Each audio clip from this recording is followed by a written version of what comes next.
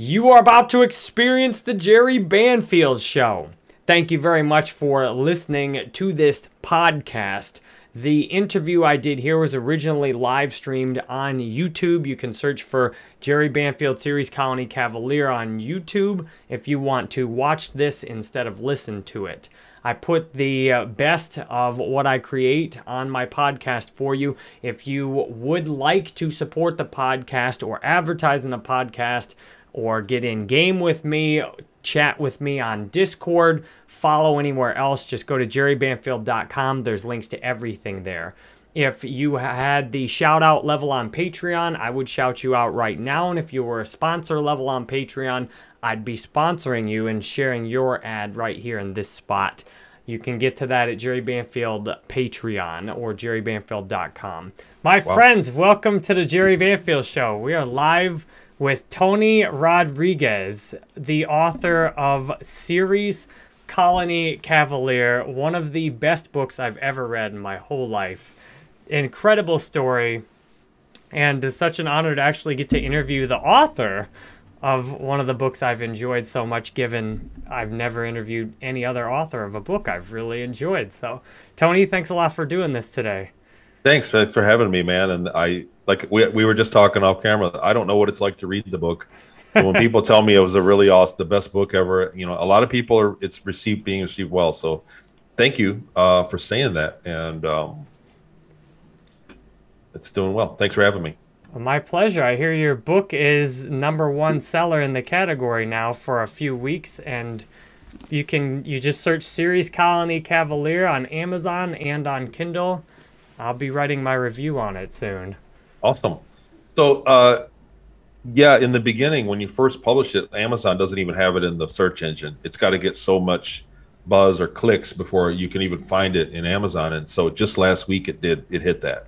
So when you go into Amazon and you type in the name, it comes up. So, but it's been, what are we going on? 6 weeks now. 6 weeks. It's been #1 in its category. And then now this week, it's a #1 bestseller. It gets spikes.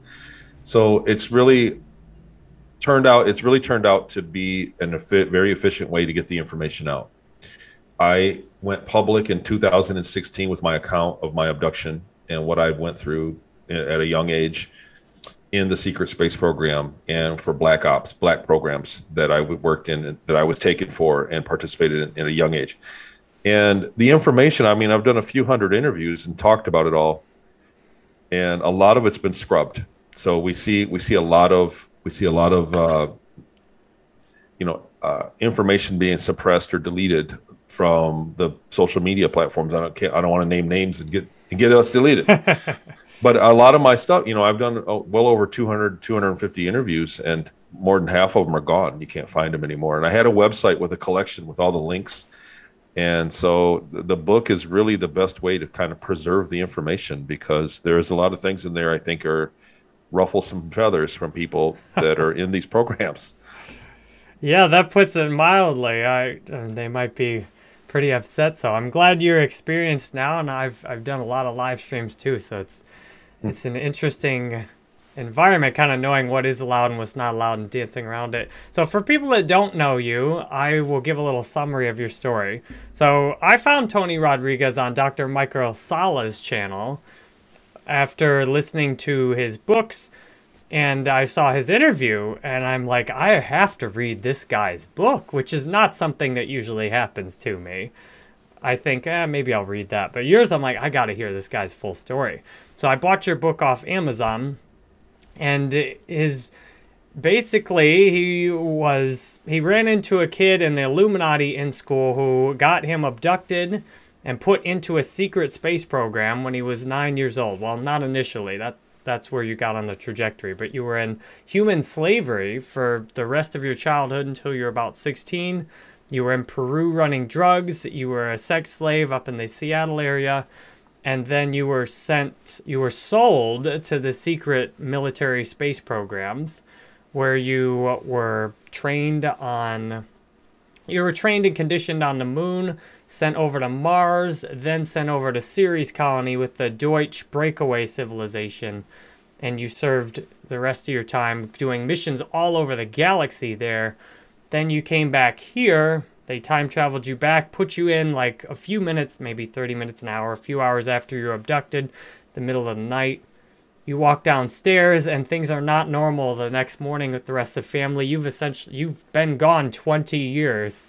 You didn't remember where the bathroom was at school.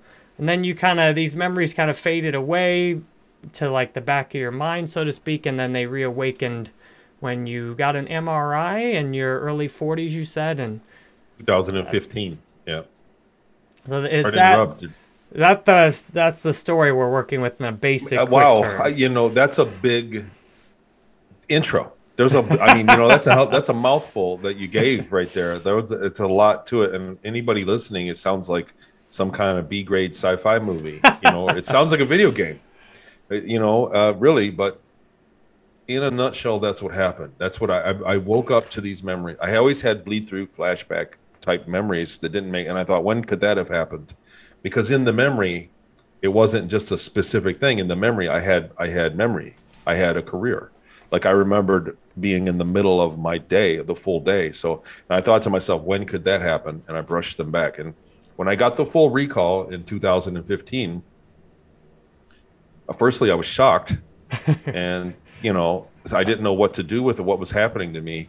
And secondly, I began to find the places on Earth and prove it to myself that it wasn't, some other condition. I thought, I went through in my head, all the possibilities. How could I be remembering this and some of this terrible things that I went through, and then some of the unbelievable things of actually working on a UFO.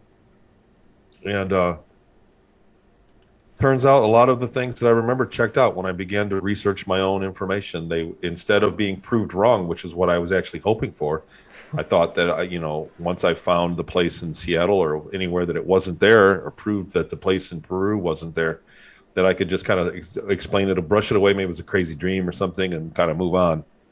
But time after time after time, dozens, if not hundreds of things have checked out. Circumstantial things have checked out, and actual tangible things have checked out and supported everything I remember to the T. And so at that point I went, I can't keep this to myself. I have to speak to somebody. And I got a hold of some researchers and did one interview, which led to another and another and another. And that was 2016. I started doing interviews. So 6 years now. And I began the book back then.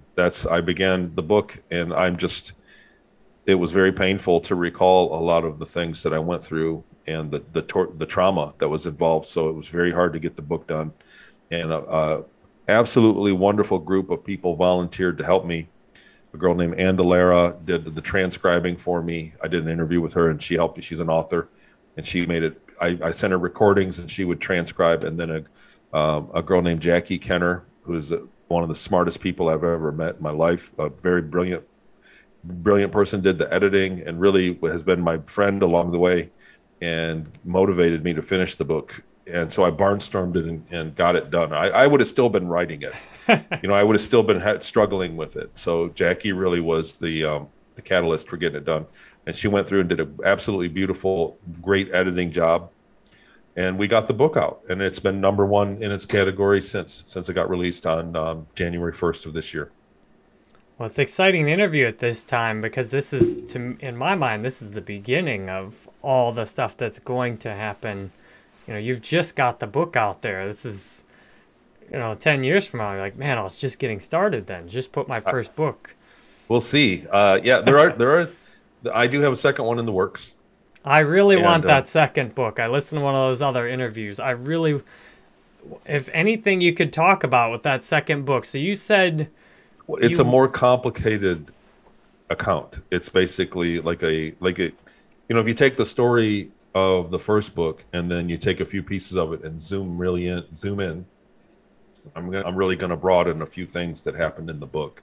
Not so much the trauma, but like just a few episodes that I didn't want to go off on a tangent. I couldn't have included it in the book because it would have took the reader in a completely different direction. And then when you got back to the story and how it ended up the years later, it would have been too far gone. It would have left too many questions. So I will devote an entire book to it. And then, I hope to fill in a few things. I basically just want to address questions that people have from this book. and then I'm planning on doing maybe a short book after that on what it's been like to go public, like this life, like not so much when I was taken and that 20 years, but basically what's happened since I became public about it. I want to I want to have a book about that, because I've learned quite a bit by being invited behind the scenes in a lot of this genre, and I've met a lot of people that are very very well known in ufology, and I've learned quite a bit. I'm not a researcher. I never set out to be one, but because so many people contact me, and through my website, they contact me and I work with people to try to help them make sense of their memories or recover more memories. It kind of fell in my lap that I'm a researcher, even though I don't do actual science. I'm not writing it down and doing stats and things, but I've learned a great deal. So I want to put that together in a book eventually. That'll be the third one. And just kind of compare my story with everybody else's that I've talked to. Well, it's funny, you've spent 6 years writing this first book, and now you've got people like me to like, come on, I want that next book, and the one after that. Well, and then I was shocked when the book, in the very first week that the book was released, people devoured it. People were like, I finished your book. And it's 480 pages. It was a great deal of work. It was a great deal of work. And there's people that are saying they read it in one sitting. To be fair, it is a fast read. But there's a great deal of spacing. There's probably 10 or 20 pages of just spacing in there in between that I put in, because that's how I tend to write in my emails and in my messages. Like when I'm on Facebook or something, when I write, I put spacing there. It's just a habit that developed from years ago, from one of email days. And it's kind of a bigger font, so you can see it. And so the book is a fast reader. It's fast to read, but people absolutely devour it. Most people are like, 2-3 days, they're done with the book, and it's quite a bit. I mean, it's not super small. Yeah, I went through it pretty quick, but with being a full-time creator like this and having kids, and my wife works full-time, I would just, anytime I could get like 30 minutes. My wife's like, oh, are you reading that book again? I'm like, yes, I am reading that book. I started to try and tell her about some of it, and she's like, it's too much for her. And that leads to my main question that I have. The one question, you've seen extraterrestrials, you've seen other galaxies, you've seen places on Earth that are normally off limits to people.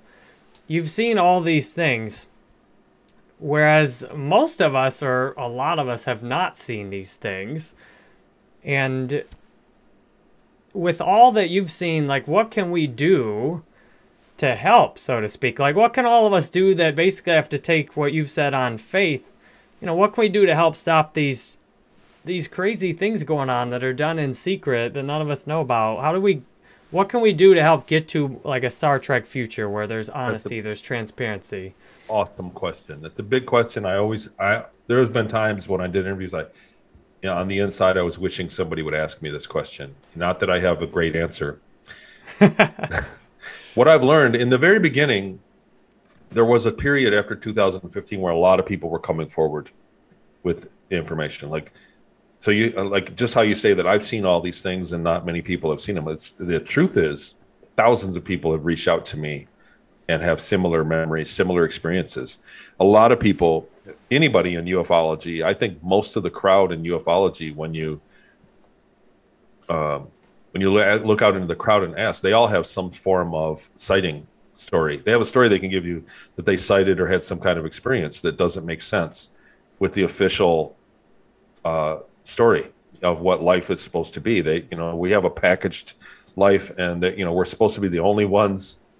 It's laughable now that we look back on it, and they tried to sell us that we're the only life in the universe. They really literally convinced a lot of people to believe that, and the scale of the universe it's just unbelievable that anybody would fall for that. But so many people have seen behind the curtain of that fakeness, that fake reality. So many people have seen a glimpse, like myself and like others, and people that have a great deal of memory that participate in these programs that come forward. So there's a lot of people in it. In the beginning, when people would contact me and they'd say, what do I do? What do we do here with this? And I'd say, ultimately, it's not for everybody. I've paid a great deal of price in my personal life by talking about this publicly. I've paid a price. There are people that in my personal life that don't want to be involved with it. It's too much for them. A lot of people, in order to believe my story, my account, and read it and actually give it thought, and to take that jump and believe these things are real, you have to unbelieve something very important. And so that's something that you're asking somebody to give up something dear to them. If you get what I'm saying. In order to make people believe that that these programs are real, they have to unbelieve that their government actually cares about them, or that the system cares about them, or society is built on what it's built on, because it's not. It's built on something completely different from above. So there's that aspect. And in the beginning, when I would refer to somebody, I would say, look, you've got to make your own choice. It's not for everybody to speak about this. So it's up to you. If you don't want to talk about it, there's nothing wrong. You have to search your own feeling and go with that. But I've changed that view over time, because what I found is that now we're seeing, in the beginning, we didn't see the suppression. Like, there was a real dip in what was going on behind the scenes. You can kind of see the bubbling up to the surface of what was going on in the world. And everybody knows that we've had a crazy 5 years. And you were seeing people like me actually be able to speak. And I think before that, they had an apparatus that would shut people up. I think people have come forward every single year with these things, but for the most part, back in the 70s, 80s, and 90s, they got silenced. And I think their apparatus was damaged at some point. And so many people like me are speaking forward. Nowadays, the strategy that I would say, when you ask me, what do we do about this? Right now, there's nothing we can do to force a disclosure. But what we can do is fight back against the programming that we've gotten. And I'll talk about that, how it worked. But we've been programmed to laugh and ridicule ufology, period. End of story. If there's life out in the cosmos, you're programmed. There's a giggle factor in media. You can see how media manipulates people towards one opinion or another slightly in commercials. They make it look like everybody's of the same mind on a subject, and they slowly manipulate everybody to believe it. And they've done that with ufology. They started really hardcore in the 50s, and they've done it ever since with the National Enquirer right in the checkout line. And they've made a joke of it. So whenever you talk about ETs, it's like the person you're talking about automatically assumes that you're going to be made a fool of, and they don't want to talk about it. So that's the first line of the battle right now, is that my information and other information, that these exist, that the government is doing business with ETs, that they've acquired advanced technology, and they actually have the ability to travel space and time. So time travel invokes the 1,000-yard stare from everybody. It does. When you say you got put back in time, they go, and they're just lost in it. So that's the end of the story for most people. So what we have to do is normalize this discussion and fight back against the programming that we get from the media to laugh at this discussion. It's that simple. It's really that simple. That's the best bet. Once it's normalized, and what happened to me and what happened to other people, there are others that have come forward that are very, very prolific, very well known. There's Brandy Kramer. I don't want to name a million of them. But there is many people that have come forward with stories similar to mine that have overlap, and they've never met each other and they never heard of each other. So that's in itself is a great bit of evidence. My story has a great deal of evidence behind it. It does. And so it has to be normalized. I think that's the very first step. Once it's normalized and accepted, then people are going to want to know more about it, and eventually that's how we'll get a disclosure about it. We have to quit laughing at the subject, and we have to start normalizing it. So you're saying what we can each individually do about this is open our own minds, open our own curiosity, kind of confront our own. I'm surprised how I had a dream. I got into this. I've always been drawn to sci-fi. I've loved sci-fi. Star Wars, Star Trek. I consumed these video games. There's something in me that's been very drawn my whole life to it. And where I watched UFO Hunters, Ancient Aliens, I really kind of got motivated. I had this dream one night that I was an ambassador for Earth on another planet.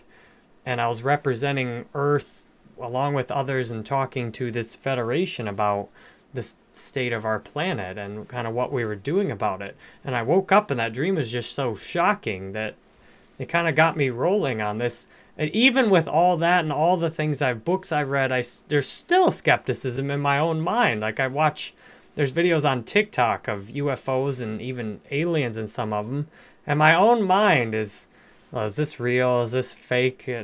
It's like, even with where I've got, that programming's so deep. Well, and then so on top of the programming, there's a very coordinated effort of disinformation within the community. I go to talks and there are people there that are clearly disinformation or dissipation. What they do is they dissipate the information.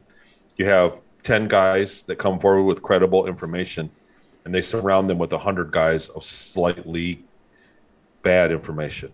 And they perturb the story so that the entire subject matter is dismissed. So it's called the dissipation. Disinformation people are essentially paid agents, or they're working. And they're working against the truth by intentionally kind of screwing up and causing chaos. Like this person said that, this person said that, and now you heard all of them. You don't know what to think. Yes, exactly. That's exactly right. And we're seeing a lot of people coming out of the hypnotic regression field, coming out of the people that are getting hypnotic regressions and being told that they were a super soldier, they were this or that, and they have this big story and they're going on and talking about it and actually have no memories and no substantiating proof. I'm not saying that it didn't happen. I'm just saying that people that speak in the field should have substantiating. There should be a thicker vetting process than there is, a better vetting process. So we're really seeing, and like I said, these people are flooding the subject matter. When you look on social media, they're flooding it, and it's dissipation. It's dissipating the real message. But it's flattering as well, because if they're going to spend money to send an agent to a talk, to a conference, and stand on stage and give us, and go and do shows and everything, if they're going to pay for people to do that, that means that it's very important information. It's very, it's not something willy-nilly. They're actually putting a great deal of effort to slow the information down from getting out to people. So that just shows that that's just that much more proof that it's important. Yeah, the people in the ETs that are trying to sabotage it, they see that it is worth sabotaging and that it could be a threat if it wasn't messed with. All right, that leads to my next question, and I'm watching the chat as well. So the first thing we can do is really open ourselves up, question our programming, look around and be open. And then the next question, once you do that, okay, I'm open to hearing stories about extraterrestrials, UFOs, these may be real, then seems like they definitely are real. All right, so the next step from there is, okay, now how do I tell what's good information about it? Like what's true versus what's disinformation? That's been my biggest challenge lately, is which documentary is full of crap and is leading us in the wrong direction. It says there's no negative ETs at all out there. And then there's people on YouTube that have, they're saying that you should only listen to their YouTube channel with their information because everybody else is compromised. I mean, some of those are more obvious, but then, who do you know how to listen? Who do you listen to? So, well, I worked with, like you said earlier, and I'll mention another show. You said earlier that you found me on Exopolitics with the Dr. Sala information. Yes. I really have always been a big fan of his because I know of how much scrutiny he put me through, and he worked with me a very long time before he accepted any of my testimony as presentable, and he really did question me quite a bit. So it was a great deal of vetting. Most researchers don't do vetting. You touched on a few that say that all of the ETs are benevolent and none of everywhere else in the universe. There are no negative ETs. I'm like, come on. Trillion stars have all good guys, and we're the only bad guys down here. So that is not even in the realm of logic. Or, if they're space rings, and once they get to a certain level of technology, then they become all benevolent. That's not in the realm of logic. So and then anybody else that tries to manipulate and say, those other people are trying to monopolize disclosure, only listen to me. There are people that have said that. So that's also not logical. That's not a logical stance. I think that you should, so when you ask me personally the question, let's say like it's just me and you sitting around talking amongst yourself, what I would say is that you have to look at all the information that you can get your hands on. and you have to look for the common denominators, because there are people that step forward. There are people like me. I have a book out, and now once the book is done, it's etched in stone what's in the book. So there's that, and there are people that haven't read my book, that will come out with their own information, and it'll overlap. There'll be small overlapping details, and those are the people that really you can trust. You have to look for overlapping details. Nowadays, there's so much information out. There's been so many testimonies that it's hard to bring anything new to the discussion, that you can't come and say, I was on I was up there, and there was a little blue guy, and he had a weird nose, and then somebody else goes, yeah, I remember that too, and that's an overlap, and that's an example. I'm being hypothetical, and they go, yes, I described it. So two people describe the same ET that they met. It's actually very validating for them, because especially if they never knew each other. So do you understand how that works? So the overlap of that validation, but you really can't do that anymore, because so many people have talked about everything. So the real trick is just looking for other forms of validation and where they're coming from. And ultimately, we're all going to get proven right or wrong. Time is going to be the great lie detector. Time is going to tell. So it might be a year from now, it might be 10 years from now, who knows? But the people that are talking about it, time is going to tell who was right and who was genuine and who wasn't. But that's why, for that reason, I think you should expose yourself to as much of the material as you have time for, and look for common denominators, and just follow the ones that do the most vetting, the ones that are most scrutinous. I'm really so I have a Patreon channel, and I've had a lot of great people on my show, and I'm really going to I was always, very supportive of everybody, no matter what, even if it didn't sound great. Even if to me it sounded like a little bit of not an outright lie, but like connecting a dot. Like your brain will connect the dot. You remember A and C, you don't remember B, and people will just kind of connect the dot. And so it's not a genuine B. And so I'm really gearing my show. I'm really kind of for the next season, I'm kind of gearing it towards being a little bit more scrutinous of information, for that reason, because we are seeing 2 years ago, we didn't see a big effort of dissipation, like I'm saying, now we're seeing a big effort. So I think it's a very important time for the information to be protected, of the secret space program and the existence of these programs, and the 20-year tour phenomenon of what's going on. So it's very important that this information become, and when I say to talk about it more, when you talk to somebody that's skeptical, they have every right to be, and it'd be weird if they wouldn't. So I say to just mention it to somebody, and if they don't want to hear it, just move on. And then if somebody else mentions it 6 months later, they're going to go, yeah, I remember that. And then again 6 months later, and then they'll eventually go, wow, I've heard it so many times. Let me look into it. And that's kind of like the method of how it's going to have to spread. It's going to have to be a household. It's going to have to be a household urban legend or household name for people that are in these programs, the secret space program, before everybody admits it. And once it's on everybody's mind, it'll quickly come to forbearance, I believe, and we'll get a disclosure. I think we're going to get some form of disclosure pretty soon, in the next 4 years. I'm hoping. I'm very hopeful for it. It seems like we're on the way there. So if I can summarize what you've said and my experiences together, is kind of like, do your own work, kind of clean up your own house. Don't be going out lying and cheating and stealing, keeping all these secrets yourself, and then expecting the government to act differently. So, clean your own world up, open your own mind up, and then I guess from what you're saying is kind of what works for me is listen to how the information feels within myself. So if I start listening to this YouTube channel, and even if the person had good information before, and now it seems like it's went bad somewhere, like now you're saying all these negative things, don't listen to anybody else, they're all wrong. Like, all right, maybe I should go get information somewhere else. And if it, like when I heard your thing on Dr. Michael Sala's channel, I'm like, this is great. Like, I've got to get more into what he has to say. Just kind of, I guess, like just saying, trust that intuition with what you're taking in, and take lots of different things in too, so you get more broad perspective. You had that inspiration. You had curiosity that really you were inspired and went and kind of got a hunger for more information. Yeah. And anybody that just skips across this subject, like I said, the subject matter is a minefield of controlled deception as well as people that are being truthful.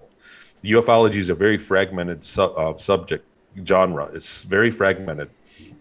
The reason being is that we are visited by different, not just one kind of UFO. There's not one kind of species or one kind of technology that visits and interacts with us. There are literally could be billions of different visitors that come through at different levels of technology for different reasons and have different interactions with different people. So when they tell their story, it doesn't make sense when you, as a researcher, because the population of the universe around us is so vast, is great. It's not just one or two alien races that come here and interact, or 100 or 900.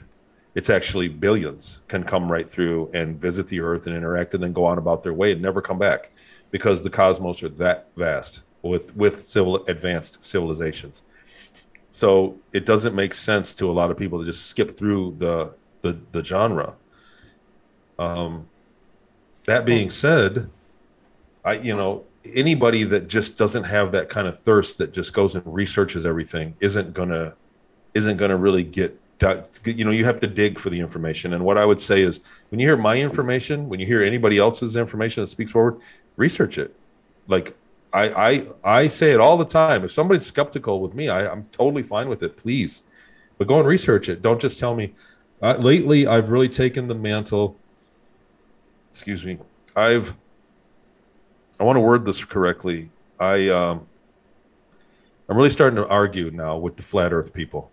I really am. I'm kind of sick of it, because it's turned into they almost have a religious fervor. So when you argue religion, if people get into a religious context, they can kind of make up whatever answer they want, because the deity is omnipotent. They could say, that doesn't disprove my deity, because he's omnipotent. He can change everything in a snap of his fingers. And the flat Earth people have done this now with, whenever you present them with the science of the globe and the existing space program, space assets. There's a live feed from the International Space Station. You can log on to the International Space Station and look at what their camera is as it flies over your house, and then you can go out with binoculars in your yard and look up at it as it flies over your house. That's and cool. See. Do you know what I'm saying? Like, this is real. There are many, many, many experiments you can do that prove a globe. You can call somebody in California when it's sunny in the morning in Eastern time and it's still dark in the West. There are so many things, but the flat Earth thing is a psyop. It's another dissipation and disinfo campaign, with literally backed by millions of dollars and possibly more. And they're doing a great job at convincing people that they live on a disk that can't possibly exist. And so when you confront these people with physics that are working, the physics work, you can do the experiment yourself. You can research your own way out of flat Earth theory, but they don't do that. They come at it with a almost religious fervor, like, no, it's magical. And, the sky is a magic thing. You can look at, it's a screen and there's a hologram. So that's why it's why stars look like they're millions of light years away. So when you're up against somebody that reasons like that discounts everything and just takes strange, they're already sold on it. It's a very difficult thing, and it's very dangerous, because what is history going to tell us?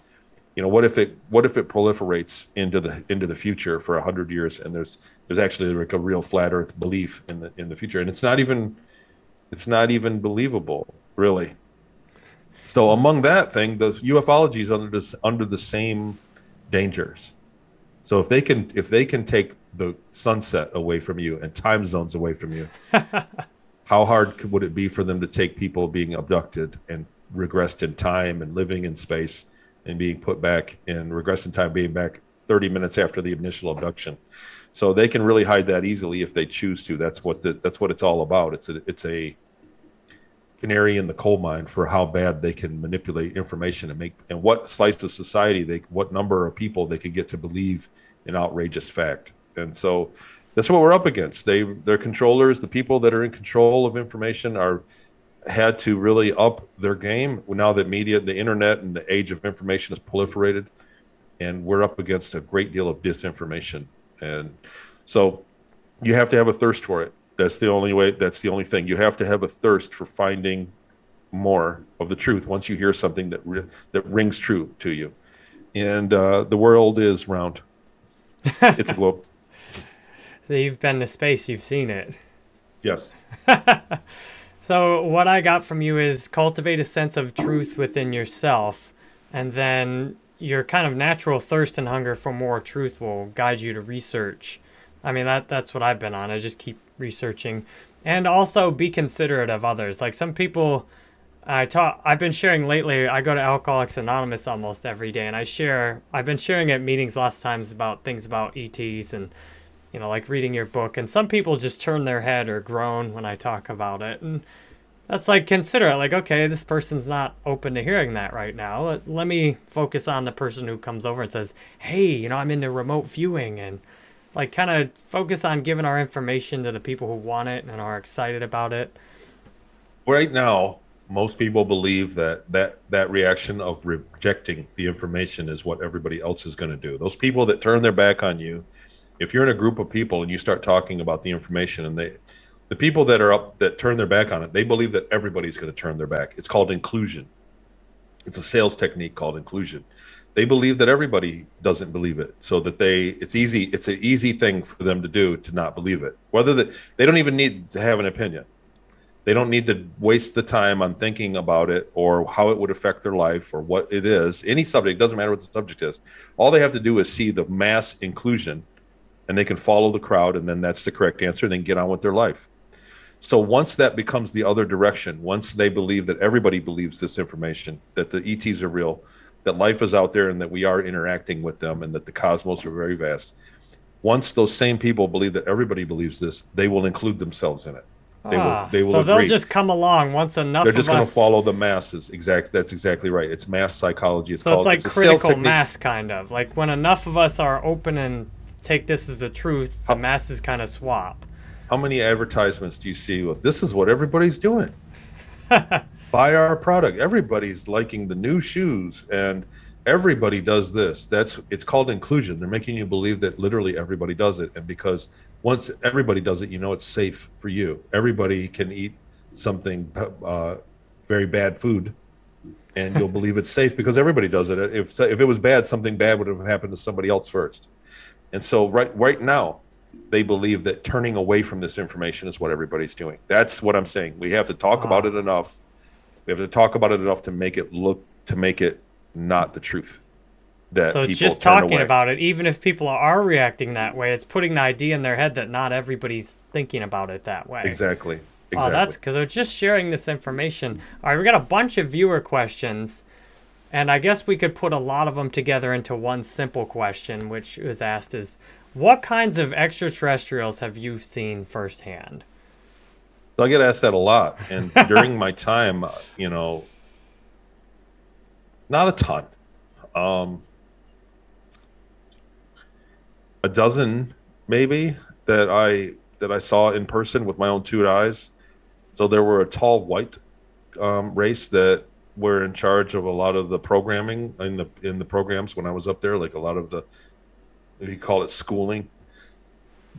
There were reptilian races. There was a shorter reptilian that I spent quite a bit of time with, and actually was the one ET that I interacted with the most, and for about a day that I was being moved from it. In the book, it's in the return. Was that the one who was kind of friendly with you? He was a funny guy, right? He was the equivalent of in his 20s, his mid-20s. He had a wife and children. He went home to his own planet every day. He was short, about 4 feet tall, maybe 4.5 feet tall, and very strong. He was from a heavy gravity planet. So he was security, and he was my chaperone when I went from station to station during the return process. And so I actually got to speak with him, and he had a sense of humor. He wasn't evil, and he was a reptilian. He was a reptile. There were taller species of humanoid that were on Ceres colony that lived there full time that I did interact with slightly. And there were even a taller race than them that did a lot of the business. They ran a lot of the businesses there. There are literally every version of humanoid throughout the cosmos that you can think of. I met a person that had a mouth more like a cat like a feline feature, and then somebody that looked more like a fish, like they had the ability to go in the water, and they looked more like a fish. But again, a humanoid, and then one that looked like it descended from a rat. Like I believe that it's an evolutionary thing, that each planet had the way that DNA evolves is based on the harmonics or whatever the energy that's off of the planet, and it's a natural thing. Like throughout nature, life tends to evolve to be efficient and utilize energy. So life eats life. Life takes care of life and uses the energy. So whenever energy in nature gets stored up from life, a new life form will come along and capitalize on that form of energy that's laying around. And my example for that, humanoids, is that, I believe that the intelligence of humanoids evolves naturally in nature because of fire, the need for fire. Like forests grow and they leave all this wood in the woods, and it's a great deal of energy that doesn't get used. So along comes a species that learns how to use it and create fire, and you need intelligence for that to create fire, and then it lends to many other benefits. So whenever the energy gets not used in nature, along comes a life form that takes advantage of the energy being left there. And humanoids on every single planet tend to start off being smart by needing to take advantage of energy from making fires. And so then once we got smart enough to do that, it led on to, our digestive system changing, and then, we evolved into what we are. And that form of intelligent life form happens on most planets. It just in a different version, whatever life form it is. And so humans are everywhere. I met a lot of humans that were not from Earth up there. And but there are many different species that are nothing like us. You could pick any animal out of nature, and somewhere out there's probably a humanoid version of it. That's really cool. So somebody was asking in the chat about mermaids. So I imagine it sounds like from what you've experienced, almost everything we see is based on some kind of reality. So there are I didn't meet any aquatic humanoids, but they are there. So there are many aquatic species, and it's probably very common. But I didn't have access to it. So my existence up there was not somebody of great status. I was actually a slave, and I didn't have access to the databases. I didn't have my own phone, put it that way. I didn't have a smartphone, and other people did. They had a version of a smartphone. So I didn't have access to the internet or to learn what they had access to. It was just everything I knew was either from what I saw or from what people at work told me about, what we talked about. Well, I'm making sure there's any other questions. I think we've got into the most. So with all that you know, what do you recommend some of the other books or YouTube channels that we read that actually have good information that you found helpful or that we would find helpful? The most recent one from Dr. Salo, the Space Force book, is an excellent book. I read that one. That was a good one. I read most of it. I got up to the part where I'm in it, and I cringed. I haven't read that, so I'm at the end. But that book really gives, what that book does is it gives a great deal of evidence. So people always want evidence. The people that are skeptical, like the guys that you're meeting that want to turn around and they're being kind, but you know what I mean. They want evidence, and that book's full of it. That's full of actual evidence. Elena Danon's books recently are great.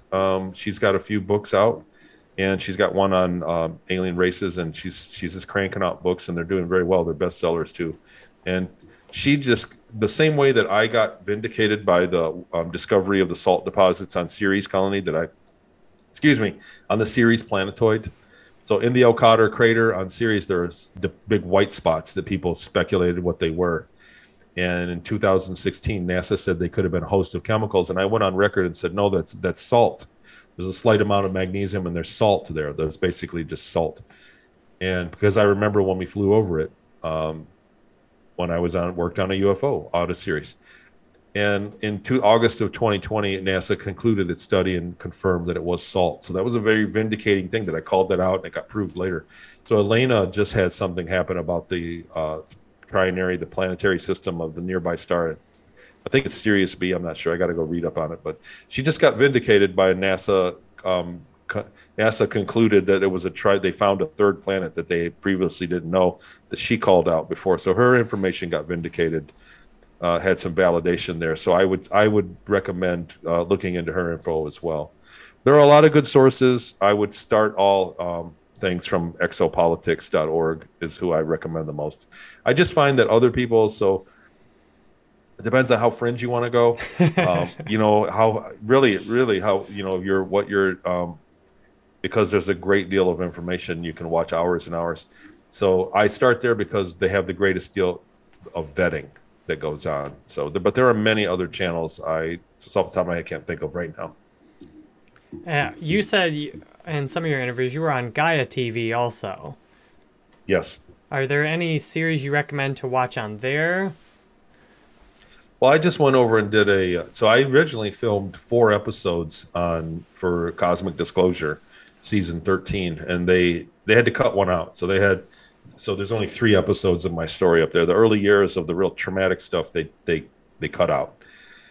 And that's in the book. So the things they cut out, those are all in the book. Not for the lighthearted, right? The book is not PG by any means. The book is a rated R. I had several cries on the book, and there was at least a couple of days where your mind gets some disturbing information, and almost every single thing you get bounces off that information. Like some of the experiences, and I found the way to kind of deal with it is like, well, I'm glad that's not going on in my house right now, and what I can control and what I can do. And I'll do whatever I can to help others that are in these situations. Again, they've gotten away with all these things in these programs and with the abuse of humans from the ETs and from these military programs, how they abuse people. They've gotten away with it because of the secrecy. So the very first thing we need to remove is the secrecy about it. So that's what the book is all about. The very first step to fixing a problem is admitting that there's a problem, right? That's it. Isn't that what an Alcoholics Anonymous? Yeah, that's step 1 is admitting. Step 1 is you have to admit that there's a problem. You have to know about it, and they're using the secrecy of never letting us know. No, there's no life up there. There's no space program. There's nothing going on. Don't look. The world's flat. Don't even look up. That's really what it is. The world, they're selling us the world is flat. Don't even bother thinking that space isn't even real. Just go back to work. That's because they don't want you to know, because is step 1 of curing, of liberating us from where we're at in this, is admitting that it's real, that there is life up there. They've held us away from that, so that because they've been taking advantage of us for our entire history, we've been a slave race under them. And we've been looted and pillaged on a biblical scale throughout history that we're just unaware of. We have no idea, and so the secrecy is how they get away with it. So once that secrecy is out of the way, the people that are once everybody admits it and it's a household common thing, then the people that attain positions of power can do something about it. All right, that's good. That's because the idea. What I've been telling people is the first step is you need to clean your own life and your own secrecy up. Because as long as you're lying and cheating and stealing, you really deserve to have the same done to you. But once you kind of cultivate, like I've done through Alcoholics Anonymous, like I have no more secrets. My life is very transparent. I'm the same everywhere with everybody. Now I'm essentially putting that out into the collective too. Like that's the kind of collective I expect. So the more of us that kind of do that work personally, the collective is just going to mirror that. The other thing is, you've touched on something that's a very big factor of a disclosure. So when we talk about disclosure, we're not only talking about admitting life is out there or participating with extraterrestrial races. We're talking about joining them. Yeah. We're talking about inviting guests down here to our planet and possibly being guests on other planets. So most people, I don't think, are ready for that. There's still a great deal of abuse that we do to each other in the way that we live a lie. We are living a lie, but many people live and they chase the wrong things and they lie to themselves about what's going to make them happy and what's not. And it's profound to say it, but you're right. We have to set our society up to where we can accommodate people that we don't really understand. Because right now, when other people that you don't understand come by, they're immediately ridiculed and made fun of, and the kids nowadays are better than we were. So we're seeing it begin. We're really seeing the beginnings of a disclosure species that can handle disclosure, because right now, I mean, if you can't stand a certain race or a certain sexuality or a certain political view, somebody that has a different political view, that's where the biggest hate is, I think, these days is politics.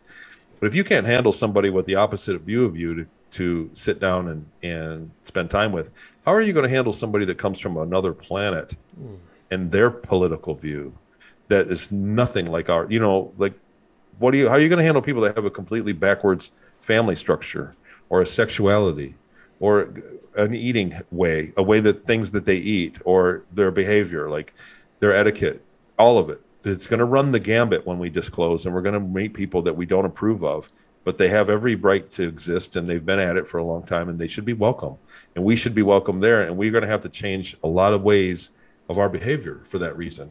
So you're right, being honest with yourself and cleaning up your own soul. We have to make our society one that welcomes extraterrestrials. And people go, why? So I can already hear people, I can already hear the pushback going, well, why should I change me for them? I shouldn't have to do anything. Well, because you've been lied to, so that you've been enslaved, so that you go to work every day and spend all your money on stupid things to keep you going to work every day.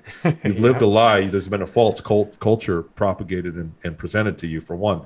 And for two, and the most important thing is that once we do participate with the intergalactic society, we're going to have access to great deals of technology that we don't have now.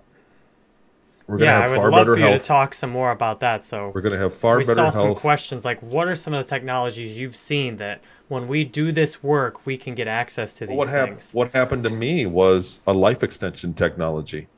So somebody they could easily put all of us through, not all of us, there's a genetic limit to it. So there are some people don't have the genetics to go through the technology, but there are separate kinds of life extension. There's more than one. But I mean, we could easily add 20 years to everybody's life overnight with that program. With what happened, it was 20 years. I went in 10 years old. I lived 20 years. They put me back, age regressed me. And I went back to the same exact night and picked up with my life and lived. So, I'm 50 years old today, but I've really got 70 years of memories. So that could happen to everybody. Think about what is the value of that, of selling somebody or granting somebody 20 more years of youthful life, not just 20 years tacked on to when you're 80 to go to 100. But I mean, 20 years of being in your prime twice. 10, imagine being 15 to 35 and then going back and living 15 to 35 with all that knowledge you accumulated the first time. You do it all again, but from a young age. Imagine our society, what it would transform our society into. That's just one thing. That's just one. Imagine anti-grav, flying quickly. Everybody, imagine your car we could all of a sudden we can go to Paris for the afternoon and back. Great. Imagine all of the pharmaceutical company, all that gone, because broken bones are fixed overnight in one night. Broken bones, no more severed limbs, heart transplants, all in one day.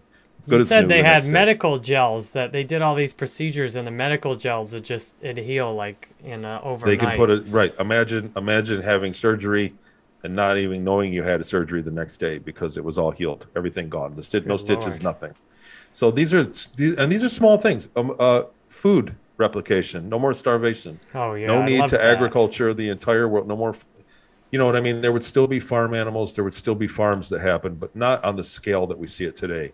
They could mitigate it. They could cut something more than half of the agriculture out, and we would have synthetic food that would be healthy for us and really be essentially free for people.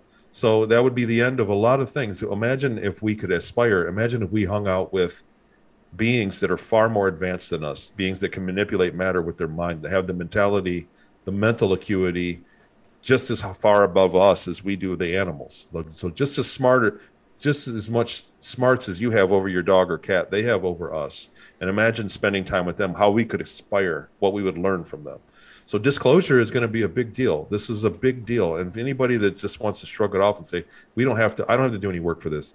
I mean, is really, I got to question, I guess your sense of self-care, what your self-worth is at that point, because I mean, this is going to move us to the next step in our evolution, and we're really where we should have been already. We should be living like this for the last 100 years. We've been oppressed. So, I don't know. I don't want to keep preaching on. I feel like I'm preaching, but that's basically Emma sad, on YouTube says true. She's been imagining these things for years. Yeah, we're living in a great time right now. We're living on the cusp of this. We're living in the very beginning of this happening, and so everybody, this is possibly the best time to ever be alive to watch. If we get to see the shift, the pivot of mankind from just a terrestrial species to an intergalactic species overnight. Literally, it could happen overnight. So if we get to witness this before it's all over with, this is going to be one of the best lifetimes that ever was for everybody. So That's what I'm getting a I'm an sense of. optimist. I'm an optimist, and I always look for the best, and I like to manipulate and speak of the future in a great way to bring it out. Me too. I figure what I'm speaking is kind of what I'm manifesting and hoping for, and that's why I can talk about this all day. Like when you talk about being with an advanced being that, would make me feel like I'm my dog compared to them. Like I have a hunger for that. I'm like, I want to learn and see what I can do. We have a big crypto YouTuber, Michael Suppo, in the chat. And you mentioned a little something in your book I hadn't heard mentioned too much in other interviews. You said you were there in like 2000 or so at the time you mentioned this, I think, that you were offered a blockchain wallet on the Ceres colony. So that was 20 plus years ago. So yes, and Ceres colony, there was a trade window and I had to put this in the book, last minute thing that I remembered. What happened to me was that I had been tortured. I mean, there's no way to sugarcoat it. I had been put through trauma-based mind control programs that made me an obedient worker, and in doing so, they literally tortured us. When I went to set up my trade window, so I got promoted, and they voted on giving me a check, and it was something like 20. They called them francs, but like dollars, like $20 to $30 of spending power a week is what I got paid. So I had to go to a trade window. They didn't call it the bank, they called it a trade window, because they traded. Ships could come from other planets and not have any money and say, look, I've got this such and such goods, and go to the trade window and be issued either currency or trade it for other goods that were on hand. So it was in a very real sense, a very literal sense, a trade window, but it offered banking services. They had facial recognition banking. You did not need a card or a PIN. You walked up to whatever, like a vending machine, and pressed what you want, and they could see on your face and take the money out of your account and just give you the thing. So there was banking on that level there. There was money. A lot of people want to argue it, like you said, that space is benevolent. There's no money up there. Well, there was trade. There's trade between the races. Every race, it's the name of the game. When I set up my account there, she told me to put it on the chain, the blockchain, or they had might have had a different spin to it, but it was something chain. And I said, what are you talking about? And she explained it to me. And I don't remember the verbiage that she used per se, but I remember the dynamics of how she explained that it works, that you paid money to put it in and it would go up in value, and that there were other things you could do. You could loan it. It had many different functions you could do with the money. You would convert the money and then convert it back. Basically, the rules that she explained to me about something that had chain, and I was just afraid of the word chain. And I thought like I'm going to be beaten by chains. That's how I remember it. But it worked exactly like cryptocurrency does today. Wow. And that was more than 20 years ago. That would have been around 1998, 96, 97 to 98, right in there. So this was on Ceres colony. They had access to, a form of cryptocurrency. It worked so just like 25 years ago. They had crypto in these secret programs, and now. Yes. So I'd love with what you've seen with, all your experiences plus crypto. Like, what do you think about cryptocurrency as something for the future? Like, is it? So we're seeing a real pushback with the banning. They recently banned crypto in China, and they started to ban it in Russia, then quickly retracted. So what we're really seeing is the official we knew when Bitcoin came out and the first people started becoming wealthy from Bitcoin, when it really got its big spike up, right? We knew that everybody said, and this was the scuzzle, was how can the central banks let this happen? How can the Fed, how can they let another money happen? Right? So Everybody said that. Naturally, you would think there's not going to be another currency. How can they do that? And so nothing happened. There was no pushback. There was nothing from the banks negative about it. So everybody just said, okay, well, I guess it's not a big deal. They ignored it. The banks ignored cryptocurrency because it was just a mosquito to them. They just ignored it. if they knew what was going on or not. And so now we're seeing the pushback from the Federal Reserve, from the central banks, which is the Russians' central bank, the Chinese, and they're making their own digital currencies that really behave and work nothing like crypto. They are not cryptocurrency. They behave nothing like cryptocurrency. It's the same old thing. It's the predicted electric currency that they always said that, that George Orwell predicted, kind of thing. So really, we're seeing the pushback, and they've gotten away with it in China, which is heartbreaking to me, because cryptocurrency really holds the promise of wealth for people. It really holds, excuse me, not wealth. Cryptocurrency holds the promise of getting people out of poverty. So poor people can participate in crypto and begin to save money and have assets that pay them. It's passive income. It's one of the easiest ways. That's because the value kind of persistently goes up on it, instead of like it naturally now if you constricts. Just by holding it, it goes up. Whereas like by holding US dollars, it's essentially going down in value. Exactly. That's exactly right. And crypto is available in small increments. So when you buy into the stock market, a lot of stock market accounts that really give you good yields, you can't access mutual funds and many funds unless you have $10,000 to put down. So the poor man is priced out of the game completely. But in crypto, you can buy little tiny amounts of it and just hold on to it. You can buy $20 at a time and just let it accumulate over time. So if you're a young man, it makes a lot of sense. The amount of coins naturally constricts, and so the value goes up per coin over time. That's just baked into the existence of crypto. Not all of them do that, and I'm not a financial advisor. Some of them do differently. Yeah, I'm not a financial advisor, and not all of them do that. So there are some gimmicks. So there's definitely a lot to learn, and the best way to learn is really look from other people that are already in crypto. But I'm a big fan of it, and it's the canary in the coal mine for where we're at. They were going to pass legislation. They just did the America Competes Act, and they were going to have a huge crypto regulation clause in that got struck out at the last minute, which was a huge victory for us.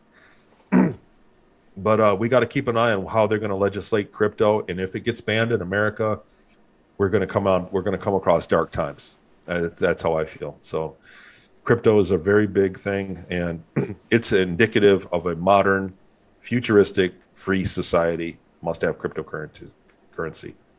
So that's how I feel about that. I don't know if that answered your question.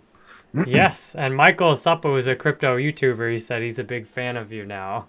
And yeah, Michael, actually, Tony, I was in crypto in 2013, and I got out of it after seeing a lot of the sketchy stuff that goes on in it. And now listening to you, I'm like, maybe this is something that'd be worth supporting more.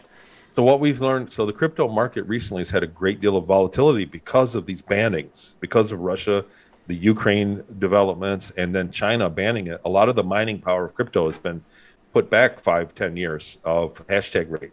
So I would advise anybody. Look, personally, I didn't want to buy any, and I can't stop buying it.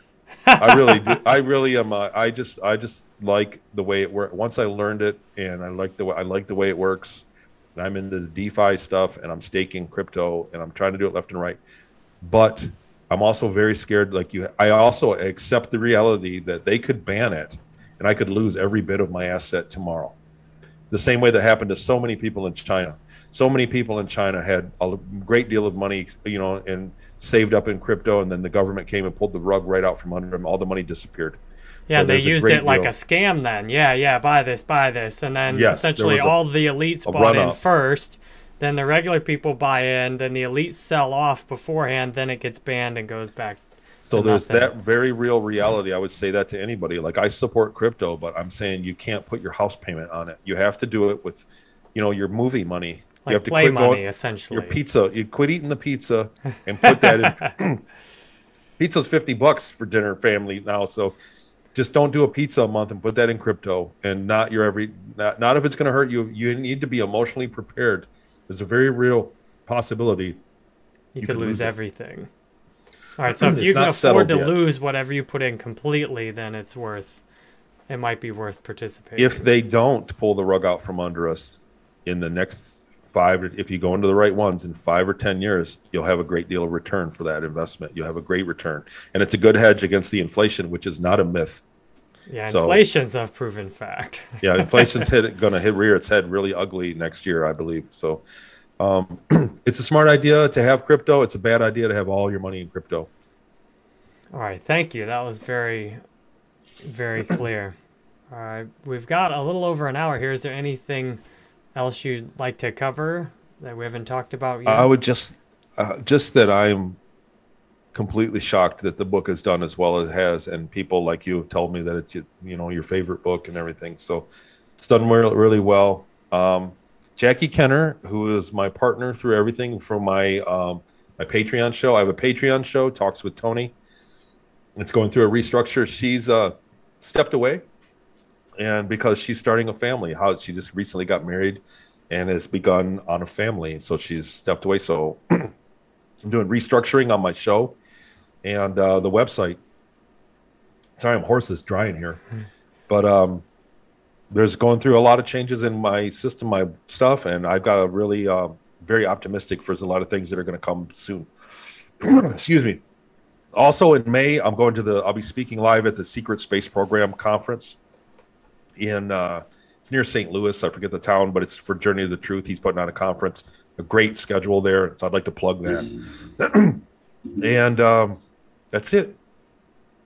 All right. So where do people find you? You've got the book, obviously, I've had it kind of in the background and in the title, but the book Ceres Colony Cavalier, you can just Google that easily or go on Amazon. There's a TonyRodrigues.com. It's got links to the book and my memory course, and you can book consultations with me. I made a memory course to help people that have been through similar experiences that have fragmented or deleted memories. And it's a course of techniques like exercises to help you retrieve memories, things that you've forgotten that must be there that you've forgotten. And it works. I've had great feedback, and that's available on my website. There's other free interviews that are on my website, links to my Patreon channel, and links to the book, of course. So excellent. TonyRodrigues.com. If you feel compelled to, please check it out. Excellent. Well, thank you very much for this interview today. We've had a lot of clear calls to action on what we can do, a great vision of the future. Talked about aliens, advanced technology. You can get a whole lot more in the book too. So, Tony, thanks a lot for doing this today. Appreciate you being here. Thank you. That was had a great time. Thank you. And do you want to wrap this up and you can sign off and I'll talk to the chat, or do you want me to sign everything off and talk to you in private? It's up to you. I'll get going, and if you want to is there more in the chat that I'm still up for any questions if there are any. What else? All right, so I'm obviously filtering a lot of the questions about some of the things that aren't real.